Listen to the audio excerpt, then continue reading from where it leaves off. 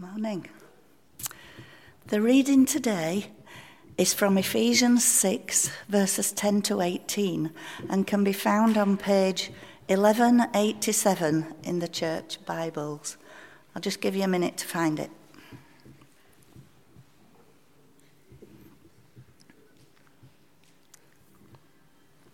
That's Ephesians 6, verses 10 to 18, page 1187. Finally, be strong in the Lord and in his mighty power. Put on the full armour of God so that you can take your stand against the devil's schemes. For our struggle is not against flesh and blood, but against the rulers, against the authorities, against the powers of this dark world, and against the spiritual forces of evil in the heavenly realms.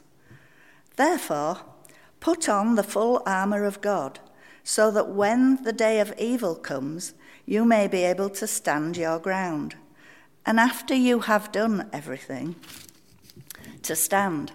Stand firm then, with the belt of truth buckled around your waist, with the breastplate of righteousness in place, and with your feet fitted with the readiness that comes from the gospel of peace.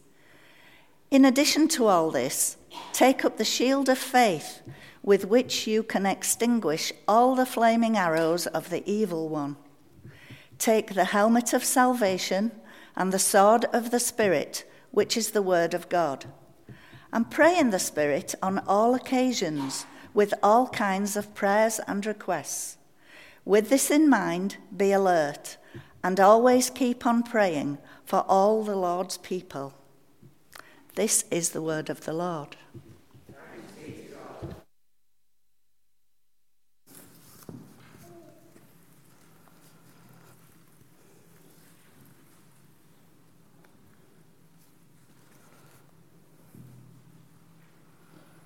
Lord, I pray that we would listen together, that we would learn together, that we would become closer to each other and to you as we explore this passage more deeply. Amen. Bob, does this need to be further down? Because I'm getting reverb a lot. Yeah.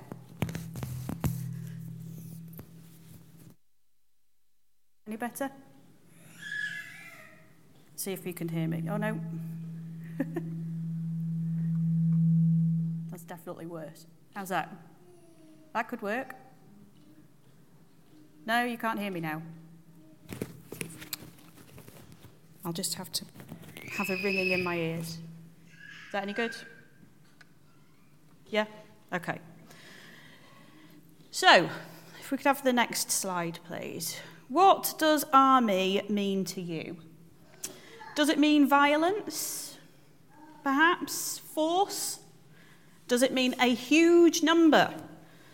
They're all reasonable thoughts that fit our understanding of the word army.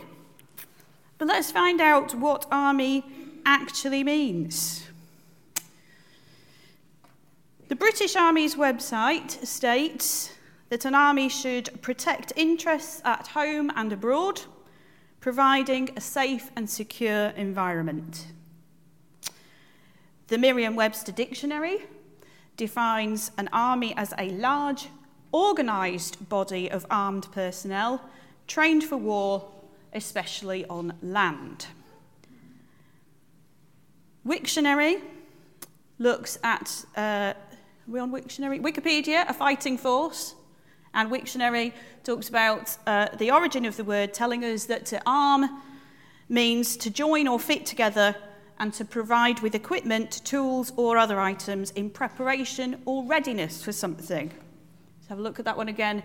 To join or fit together and provide with equipment, tools, or other items in preparation or readiness for something. And I think we find that definition fits in extremely well with the passage that we've just heard Val read to us from Ephesians.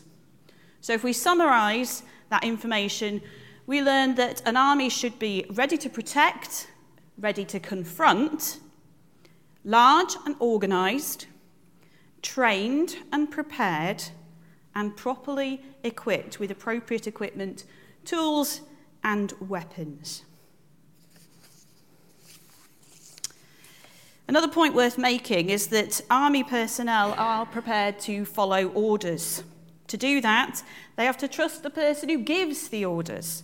They have to believe in the cause they are there to protect. Nobody is just following orders. They must believe in the premise. Paul's writing this letter to the church in Ephesus, warning them against heresy and false teachers.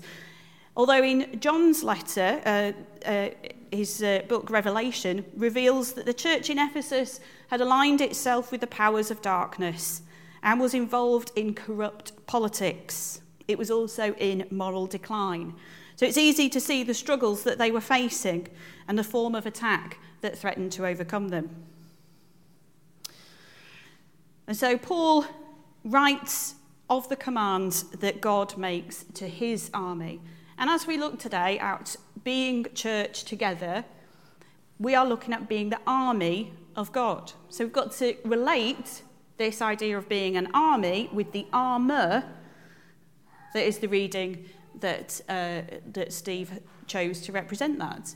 And we've got this idea that we can work out what an army is, but it also needs to be well equipped. So let's have a look at the commands that are given to us via Paul. So Paul's writing of the commandments that God makes, and there are 7 in this passage. So 5 of them are actions, and 2 of them are living commands, telling us how we should be, and those 2 top and tail. So we've got, be strong in the Lord's power. Put on the full armour of God so that you can take your stand against the devil, and so that when the day of evil comes, you may be able to stand your ground, and after to stand. Take your stand against the devil's schemes. Take the shield, the helmet and the sword. So we've got the shield of faith, the helmet of salvation, and the sword of the Spirit, which is the word of God. We're also commanded to extinguish all the flaming arrows of the evil one. So we are told to do that. Pray in the Spirit. Pray on all occasions. Pray with all kinds of prayers and requests. And pray for all of the Lord's people. And finally, we are commanded to be alert. So are we ready to commit to the army of God? This is an army who have all their equipment provided. We just need to receive it. We need to take it up and use it correctly. It's an army whose commander is entirely trustworthy and whose cause is the most altruistic that has ever been, and yet is also achievable. Come back with me one more time to look at the armour or the equipment and tools that we are offered in the church of believers, disciples or followers of the good news of Jesus Christ. So, the first piece of equipment is the truth. We're commanded to wear the truth buckled around our waist. And what is the truth? Well, the truth is a who. Jesus in John 14:6 says, I am the truth. No one comes to the Father except by me. Jesus' whole person is truth. And it's also the way and the life. Not all roads lead to heaven, just the one. Secondly, we're commanded to wear righteousness as a breastplate, protecting our vital organs. Christianity.com defines righteousness as being right in the eyes of God. How do we do that? By working super hard and keeping all of the law? Well, no, actually. The purpose of the law was to show just how damaging the fall really was. Our decision to try to pursue equality with God had led to an insurmountable barrier between us and our Creator. So the only way that we can wear righteousness, the only way that we can be right in the eyes of God, is by accepting that as a gift. When Paul mentions the readiness that comes from the gospel of peace, for me, he hits the peak of the kit. And I'll tell you why I love it so much. This readiness is all about the return of Christ, as mentioned in our Ascension Day reading. The gospel of peace makes us ready for Christ's return. We have nothing to fear on that day. We know that Christ will be the judge of all, including those who've accepted the gift of righteousness. But the pain of that judgment, knowing that we have fallen short of God's standard, is healed by the very one who judges us. It's the truth of the gospel that makes us ready for that day, because we know that it's no longer down to us to achieve success in the eyes of God. It's the gospel that makes us ready. If you want to know more about what the gospel is and why we need it, there are people here who will be falling over themselves and each other to talk with you. And I invite you to come to the prayer chapel where one of them will talk more about it. It is the best news. Imagine being part of a physical battle. There is importance in your weapon, and we'll come to that. But it's the equipment that shields you that saves your life. In the battle against the devil, the image Paul uses is flaming arrows. And in order to protect ourselves from the damage he can do with those arrows, the only shield we need is faith. Putting your trust in God's love and strength, and having confidence that he will keep his promises. If you want to know more about the kinds of arrows the enemy uses, what those flaming arrows represent, I encourage you to find and read the Screwtape Letters by C.S. Lewis. It's an amazing presentation of the sort of niggling that goes on in our minds that takes us away from God quietly and subtly until we are further away than we realised we could be. It's a very, very good read. To protect our minds, we must have head protection, which is how we're encouraged to see our salvation. Our rescue by God from the consequences of our own wrongdoing, which Romans 6:23 tells us is death. And that means eternal separation from God and all that God is, love, joy, peace, all those things are godly. So to be separated from him is to be separated from all of those experiences permanently. We're told of one more piece of kit given to those serving in the army of God, and that's our weapon. This is not a sling like the one David used against Goliath, nor is it physical strength such as Samson used to tear down the temple of Dagon. Our weapon is a sword of the Holy Spirit, just like the one Jesus himself used in the wilderness. Matthew and Luke both recount that when Jesus was tempted in a way that would have seen his whole mission aborted, he used the word of God as a weapon against the enemy. Add to that the prophecy of Isaiah 54, verse 17, no weapon forged against you will prevail. And it's easy to see which side will win. But owning a sword and using it are two different things. So, looking back at the definition of army, we see that an army must be trained in preparation or readiness for action.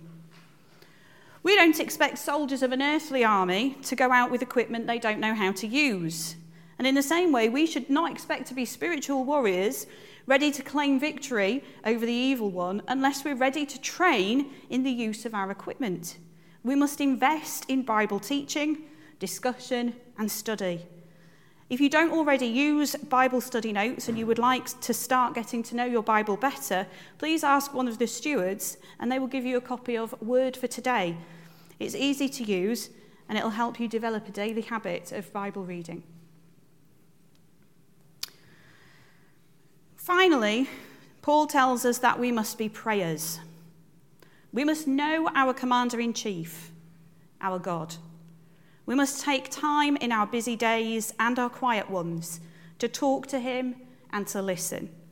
He is indeed our Commander-in-Chief, but he is also our Father and our brother, our comforter and our strength. I want to finish by returning to the definition of army. When we are church, we are God's army, a subject that has become difficult with the use of violence in the name of religion. But God's army is of God. It's not rage-filled or malicious, it's not greedy or immoral, but instead it has compassion, kindness, humility, gentleness, and patience. As Paul explains in his letter to Colossians, our army must be ready, trained, and equipped to confront and to protect. It must be disciplined, organised, and it must believe in the cause we stand and fight for. Keep your equipment in good condition and know how to use it. Be ready and keep communicating with the boss. For us, this means staying in close touch with the faith that we profess. It doesn't fuel itself. That's one of those flaming arrows. That temptation to believe that our faith will fuel itself, it doesn't. It doesn't even stay where it is. It reduces, it fades, and it quietly dwindles away, just as a weapon eventually rusts, corrodes, or weakens. One major lesson that this passage teaches us by using the image of armour is that all of this equipment works most effectively if it is given appropriate attention, looked after, and our training is refreshed regularly and frequently. Now that's a lot of picture language.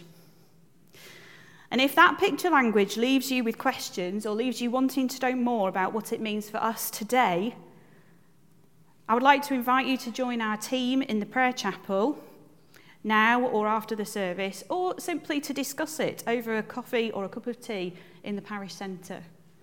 There is so much there that many churches will do a whole series of talks on the armour of God. So rather than spend a couple of hours this morning, I wanted to present you with the umbrella, the inspiration, and leave you with questions that you want to ask.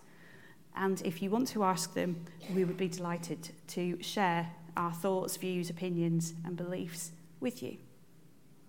Let's pray.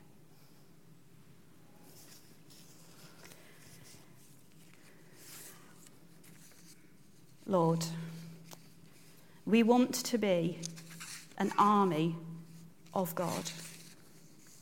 We want to be a group of people who are organised and work together in order to protect, in order to confront. We want to extinguish the lies, the deceit, the trickery of the evil one.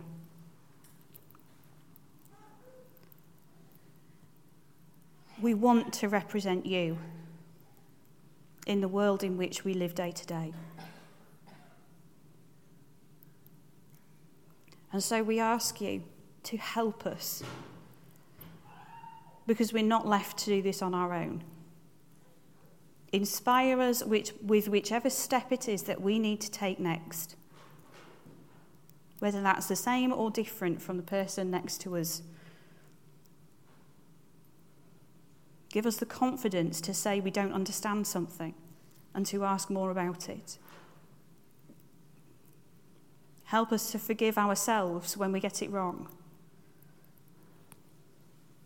Help us to be humble when it comes to asking for help.